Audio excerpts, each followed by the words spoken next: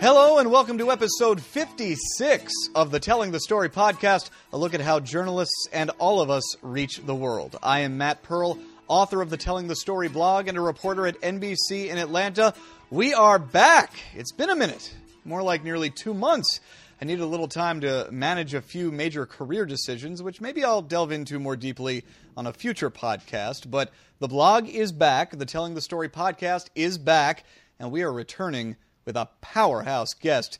Before we get to that guest, 3 quick requests. First, I encourage you to subscribe to this podcast on Stitcher Smart Radio. Stitcher is the best podcast app I know. It keeps a playlist of your favorite shows and automatically updates with new episodes so you don't have to download them. Just download the Stitcher app and subscribe to the Telling the Story podcast. Second, rate and review this podcast on iTunes. A good review is the best thing to help this podcast jump up into more people's feeds. So if you like what we do here and you want more people to hear it, please submit a kind review. And finally, check out my book, The Solo Video Journalist. It is a how-to guide for those in local TV who do it all, shooting and editing their own stories. It's got advice for the best from the best one-person crews in the business. It's a hot item for your back-to-school journalist checklist, for your special back-to-school journalist out there. That's The Solo Video Journalist, available now on Amazon, Barnes & Noble, and the publisher's website. Okay. Now to my guest. This man is a storytelling legend. He worked on every major CBS News program from Sunday Morning to 60 Minutes to 48 Hours for 7 years. He was the photojournalist with Steve Hartman on the famed Everybody Has a Story series. He spent 38 years in broadcast journalism and is a professor of practice now of broadcast and digital journalism at Syracuse University. Les Rose, welcome to the Telling the Story podcast. Matt, thanks. This is like a bigger honor than, winning the lottery. This is so great. I appreciate you saying that. I don't believe a word of it, but I appreciate you saying that. Let me just set the tone here for everybody listening. I reached out to you last week, Les, about doing the podcast, and here is what you responded on Facebook. Hey, pal, thanks so much. Sounds great. Booked Tuesday. I'm seeing Cheap Trick and Foreigner in concert. That was followed by 3 exclamation points. Cheap Trick, my 44th time. Really? Then in parentheses, Rolling Stones 38. Anyway, Wednesday and beyond would be fine. So if you want to know the Les Rose experience, that's a pretty good window into what you're getting with this podcast. And we are recording this now a week later. Les, how was the show? The show was decent. I was actually a little disappointed. They opened for Foreigner, and of course I have a Cheap Trick bias. But here's the deal. If you go see Foreigner this summer, they have one original member left. It's Mick Jones. He's the lead guitarist and co-writer of the songs. But I saw Foreigner long before you were born, Matt, in the 70s, early 80s. And I got to tell you, they stunk up the room. They played it by the note. But Mick and his 6 buddies, now they call themselves Foreigner, but it's like more of a great tribute band. They sang their hearts out and played their hearts out. So here's the deal. The new Foreigner, one original member. The old Foreigner, they stunk, but they wrote the songs. So, and Cheap Trick brought it. And by the way, I was at another concert last night. I saw My Morning Jacket and as well as Sheryl Crow, and they both opened for Willie Nelson. Unbelievable. That's all I can say. Les, your concert stats are very impressive, I must say. Quite good. Well, I feel sorry for people that don't have a passion. And clearly photojournalism and telling stories certainly is, and teaching is. But in my spare time, I like both kinds of music, rock and roll. I love it. Well, let's get to the journalism stats before we get way too off the rails on concerts.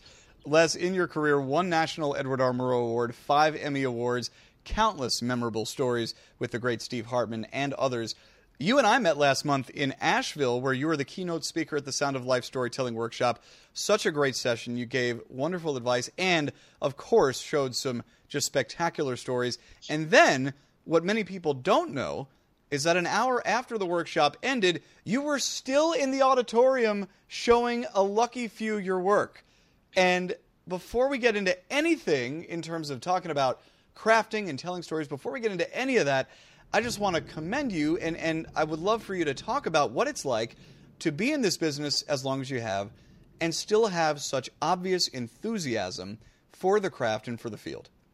Well, you're very kind, and truthfully, it happened once in Hawaii at the Hawaii Broadcasters, and once in Missouri, I believe.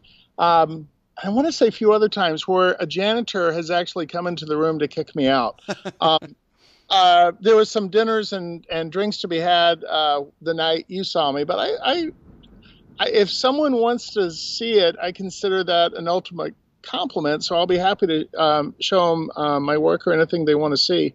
But I gotta say, when I describe the job to my students at Syracuse, it's like you don't know where you're going to go, what you're going to learn, or who you're going to meet, And when you expand that times the number of years and the number of stories, granted, you're gonna have days that kind of are work. I covered OJ1, OJ by the Sea, and OJ Goes to Vegas, and that felt like work.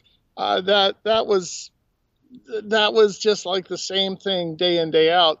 But dear God, I mean, I just knew it was time to start helping out the next gen on a full-time basis. So that's what I wanted to do. When in your career did you start really actively helping others? Because obviously now you're a professor and you do it full-time, but I would imagine, and I know from talking to others, that this is something that you've done on an individual level and at workshops like the one we were both at for quite a while now. When did you really start seeing that as a way to, continue to not just show your craft, but also influence others who want to do the same? You kind of go from a show and tell or occupation day at schools. I did one or two of those where my alma mater for undergrad, University of South Florida, brought me in. My former colleague Neil Vicino, a great reporter, now professor, and he brought me in to kind of have me show some videos in class. And something happened in the middle of that. I quickly went from here are my greatest hits to here's what you can learn from each story.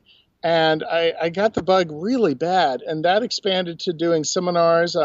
Coming up in September, I will be at my, I believe, 20th time at the Poynter Institute for power reporting with the great Al Tompkins. Al Tompkins and a friend named Haley Bruick have both taught me so much about teaching.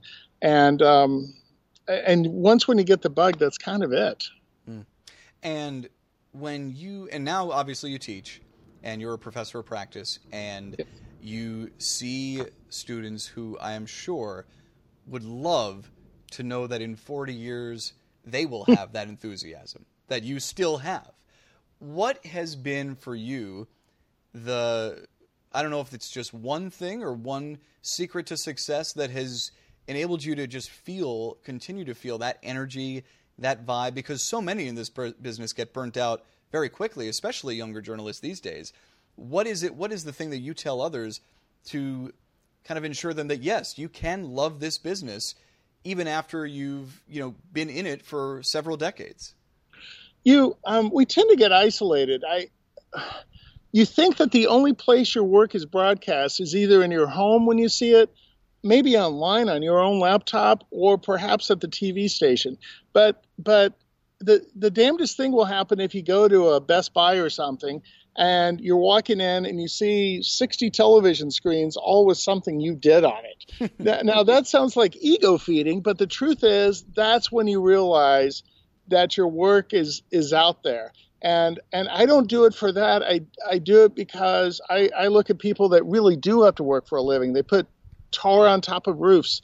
They're gardeners and they're military, and they work their tails off, and they trust us to get it right, especially lately, to get it right and tell them what the heck happened, because I'm representing the viewer wherever I go.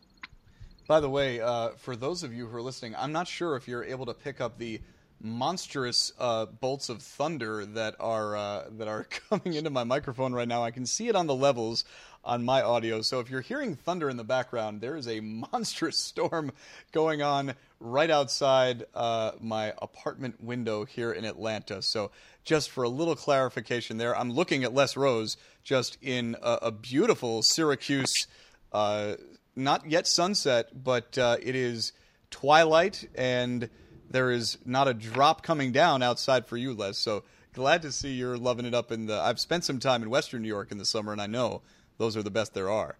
Well, we have great summers and the best falls anywhere on earth to kind of make up. Syracuse, of the 48 states, we get roughly 140 inches of snow a year.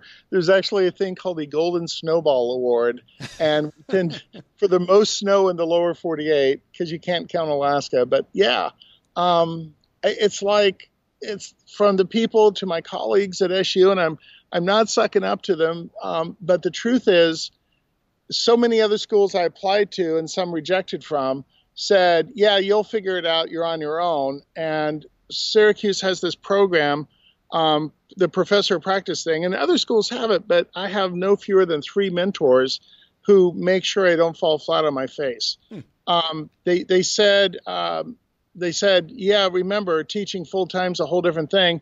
And I said, I know what I don't know.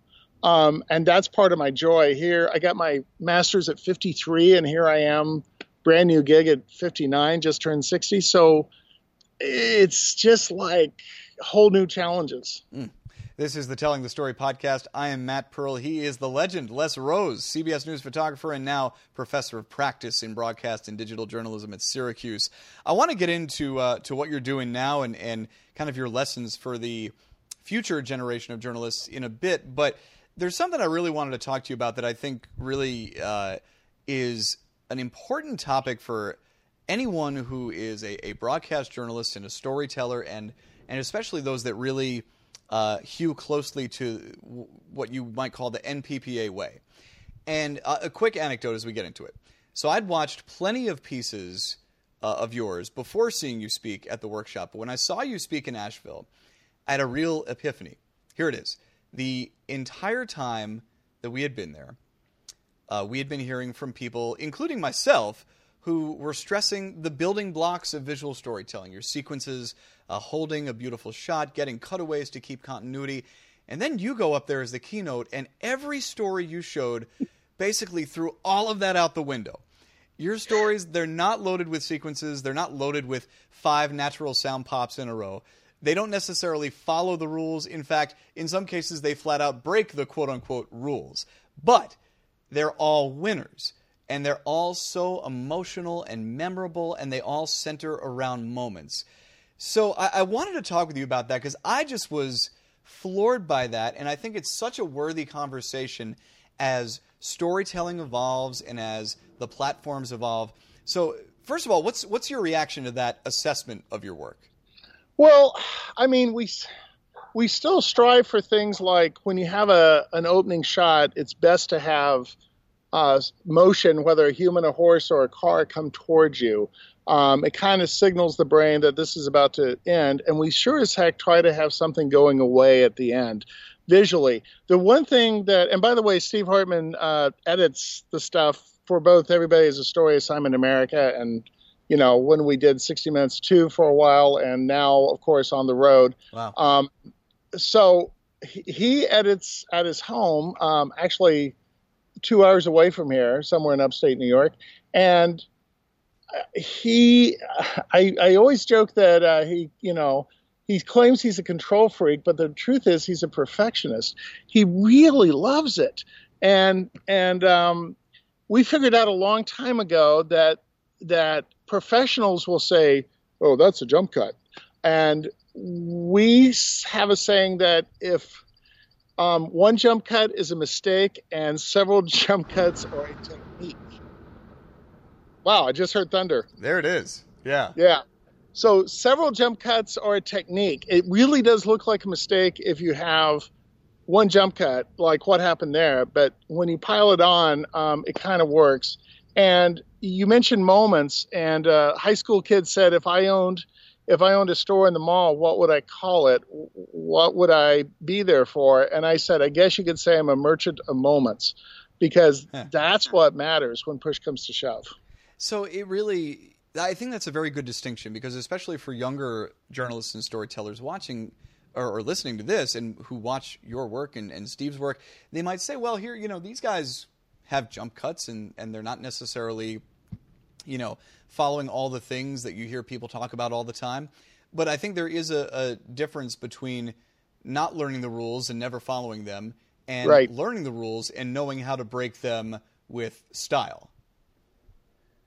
You got to figure out the right moment. Long before, the show with Kevin Spacey, House of Cards. Yeah. Kevin in every episode will look at the camera and talk to the camera. And, Steve did that with me, I want to say 23 years ago. And he doesn't do it every piece, but if you as the reporter are representing the viewer on a feature story, and your reaction can be pretty hysterical when someone from Alaska with $400 to his name says, life is long, but then again, it's short. Steve just turns to the camera and goes, okay, and he knows that. And here's the big difference between a lot of local news and a higher level of news is the reporters, feature reporters tend to want to be the funny person.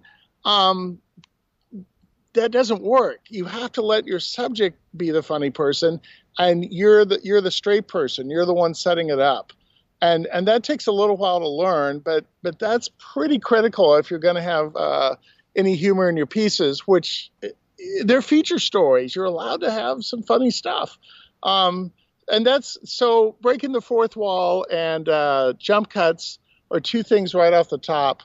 And another thing is, and this is really critical, hopefully for your listeners, is we learned a long time ago that the first thing a local news reporter wants to do, and quite often at the network, is they want to get the interview out of the way. They want to interview the person first and then do the B-roll, right? That is when your subject is least familiar with the process, nervous about the camera, and you're not going to get an as good interview. So if you start out with a little bit of B-roll, whether it's making coffee or what have you, then do the sit-down interview and then do some mop-up for more B-roll, your stories will flourish, and by then they're very comfortable with you. I think the thunder here in Atlanta actually makes your responses even more powerful, Les. I am Zeus. So for those just starting out, how do you recommend, especially those who want to be great feature storytellers? And that was certainly, I would say, the majority of who we saw in Asheville. There were plenty of people who, want to do great investigative work and whatnot, but so many of the people there really, they want to be able to tell a great story that inspires and warms people's hearts. What are the building blocks if it's not, loading up on sequences and natural sound pops and that sort of things? What are the building blocks? Well, first of all, most stories have a decent open to create a little mystery at the top, and then of course the middle is devoted to information. That's whether it's a feature story or investigative or whatever. The bulk of the information is that middle part. The tough part is the why do I care? We heard that a lot in Asheville and other places. It's the why do I care and why does this matter to me? And did you emotionally touch someone? The truth is, and this is the mantra, if the viewer doesn't like your subject, they're not going to like the story. Don't like the subject, they're not going to like the story. Clearly, this doesn't work in political scandals and other such things. But when you make a connection, here's an example. I saw one of those Air Force, journalism stories, quote unquote, at DINFOS, the Defense Information School, and they do really good work. It's obviously PR. They can't do controversial things, but I kept seeing these stories about, guys that are champions of flying the F-16, or a U.S. Coast Guard rescue, and on and on. And I said, what I'm looking at, and try to remember this when you're doing a feature story. I said, what I'm looking at is Superman without the cape, or Superman with the cape, and what we need is without the cape. In other words, what makes Superman interesting is Clark Kent, because he represents us. So I will never be an F-16 pilot, but I can relate to him much more if I see him burning his kids' pancakes on a Sunday morning. Now I've connected with him. And you provide that entryway to where right. If you see the guy burning the pancakes, then maybe you do want to go on a ride and learn a little more about F-16 flying than you did 15 seconds ago. Yeah, and all it really just takes a little extra time, even if you go for a car ride with a person.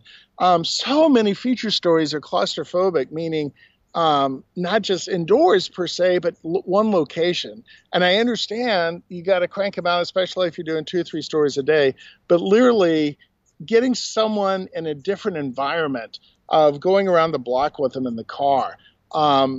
And if you can remember, it's not just about one formal interview. You have to throw in an informal interview, and typically they're more relaxed then, and that's when you get the really good stuff. Outstanding stuff, Les. This is the Telling the Story podcast. I am Matt Pearl. He is Les Rose, storytelling legend and now professor at Syracuse University. Les, I like to use this final section of the podcast as an advice section for younger journalists, and you are uniquely qualified in this area, not just because of your years of experience at the highest level, but because you are a professor who leads aspiring journalists as we speak, although not right now, you're on summer break.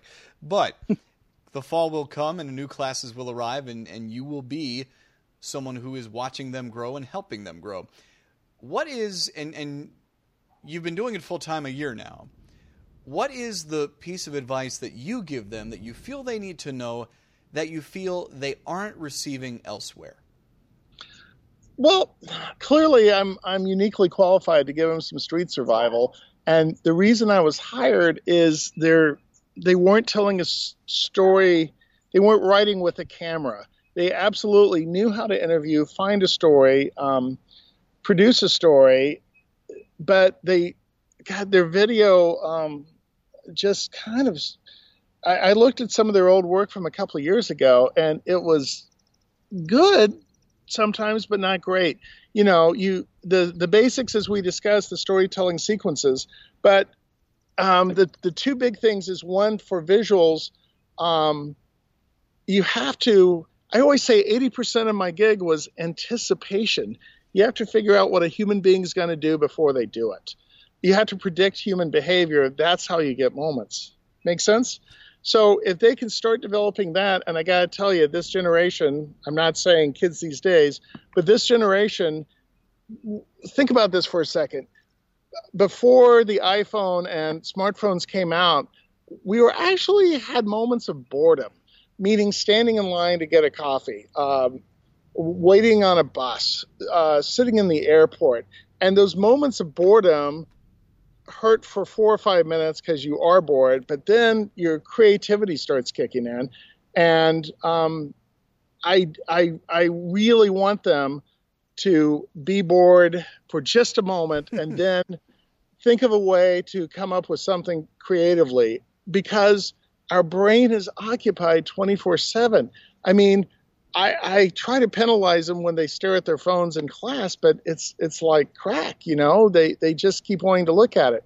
But if they know that journalism matters, and especially after the election, whichever way you swing, you know, we're not fake news. And something I do show them, and I showed you guys, is how many people have died in the past 25 years to tell truths and tell great stories. And we're losing 50 journalists a year to war or mobsters or what have you. 50 journalists are dying every year. And if you don't do your best work, you're disrespecting them. You know, I think one of the things that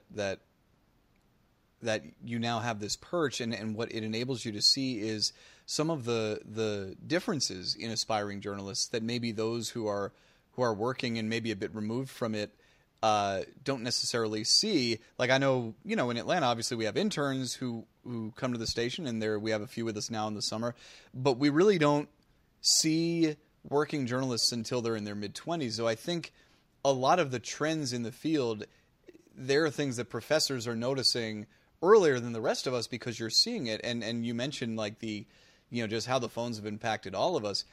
One thing I noticed in Asheville was just the number of college students who were there talking about the massive gender imbalance in college classes in journalism, where, especially in TV, you see far more women than men, and yet when they get into the industry, there is still that kind of gender imbalance that we talked about at the workshop, where the solo video journalist idea doesn't really cater to women as much as it should. Are those the kind of things that you notice as well, being a professor, and are there things that you notice that maybe those who are in the business might not be catching as much? At both the high school level, I'm on the board for Student Television Network, so I've taught a lot of high school kids, and the advisory board, and then also, of course, at college, I've had classes 75% women. I just had one that was 50%, 50-50, and it blew my mind because I'm like, how did this happen? But I'm old enough to remember the end of the smoke-filled newsroom days. And, of course, nobody smokes anymore, which is great. But it has really gone from where you have to have male-female anchors to female-female anchors that toss to a female weathercaster, that toss to a female reporter in the field, and then you have a female sportscaster. Listen, I'm all for 100% women in a newsroom, but for the same reason it was bad to have all male voices and a few females in the newsroom, I just would like to see a little more parity. And I feel that way about diversity. There's a strange diversity that I've seen, not so much at Syracuse, but at other colleges where they all come from big cities.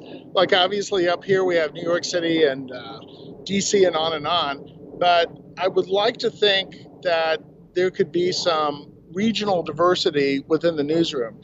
It doesn't matter your color, but how many people in your newsroom actually grew up near a farm or in a rural area, and yet we're perpetually doing stories on either agricultural or the PTA or the NRA or whatever. Al Tompkins has always pointed out that there's a disconnect between those of us covering stories and those of us that actually go to the PTA meetings. And he's got a great point. Do you think, and there's no substitute for experience, so, it is not the fault of a college journalist that she or he does, not have kids yet or anything like that, or where they grew up. What can college journalists do to start to bridge that gap? Well, I always tell them, think of what it's like to be the other.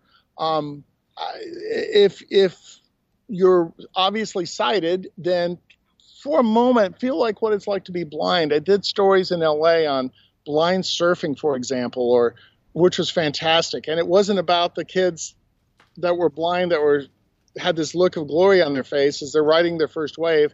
But for me, it was the reaction, and it's almost always the reaction over the action. It was the reaction of seeing these surfer dudes who aren't exactly known for their social generosity helping out someone other than themselves for the first time.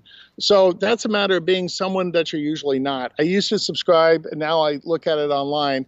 I think there was a magazine called Latina Woman Business, or, of course, Jet or Ebony. I'm a white male, but I sure as heck want to see what's going on in these different worlds. So developing your anticipation and knowing what it's like to be the other will really help your journalism. And I would say this too. I think, you talked about subscribing to various magazines and the influence that had on your work. I think we have never been in a time where we have never been in a time with greater diversity of voices in the landscape. And I think about podcasts. I mean, if you want, you can really find podcasts that reflect just about any background, whether it's race, whether it's ethnicity, whether it's gender, whether it's anything.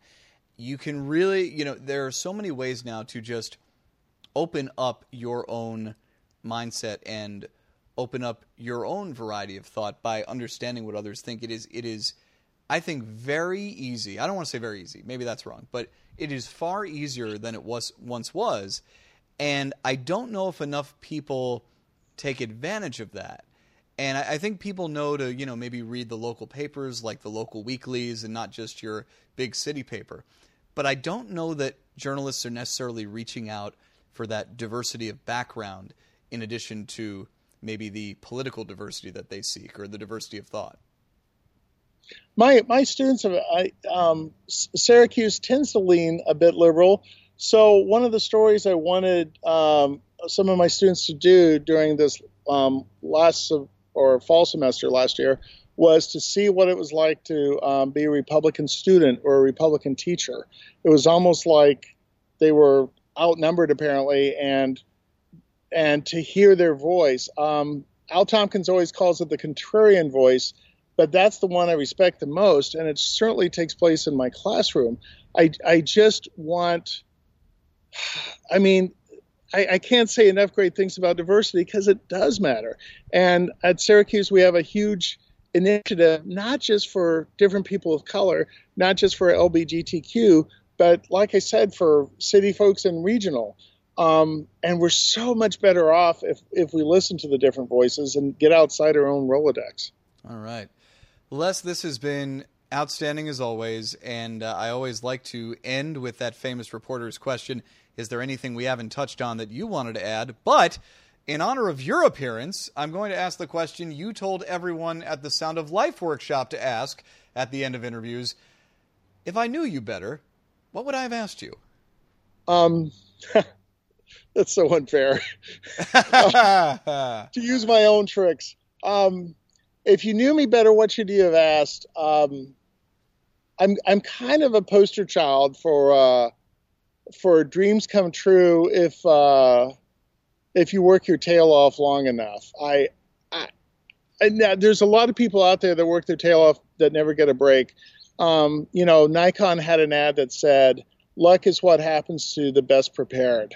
And I will say, to end it, especially for young MMJs, is if you're covering a school board story or something that the assignments desk says, just spray it, make it the best school board story anyone's ever seen, and then you'll have a skill set intact for when you get a real story. Very good stuff. And I wish we had more time to really get into your backstory and your history, because it is just as fascinating as the advice you provide now. But for now, I will simply say, Les Rose, thank you for everything, and thank you so much for joining me on the Telling the Story podcast. Thank you, Matt. Really appreciate it. And the Telling the Story blog updates every Monday and Wednesday. The website is tellingthestoryblog.com. Rate and review this podcast on iTunes. Subscribe to the podcast on Stitcher Smart Radio. And check out my new book, The Solo Video Journalist. Thank you for listening to this episode of the Telling the Story podcast. We'll see you next time.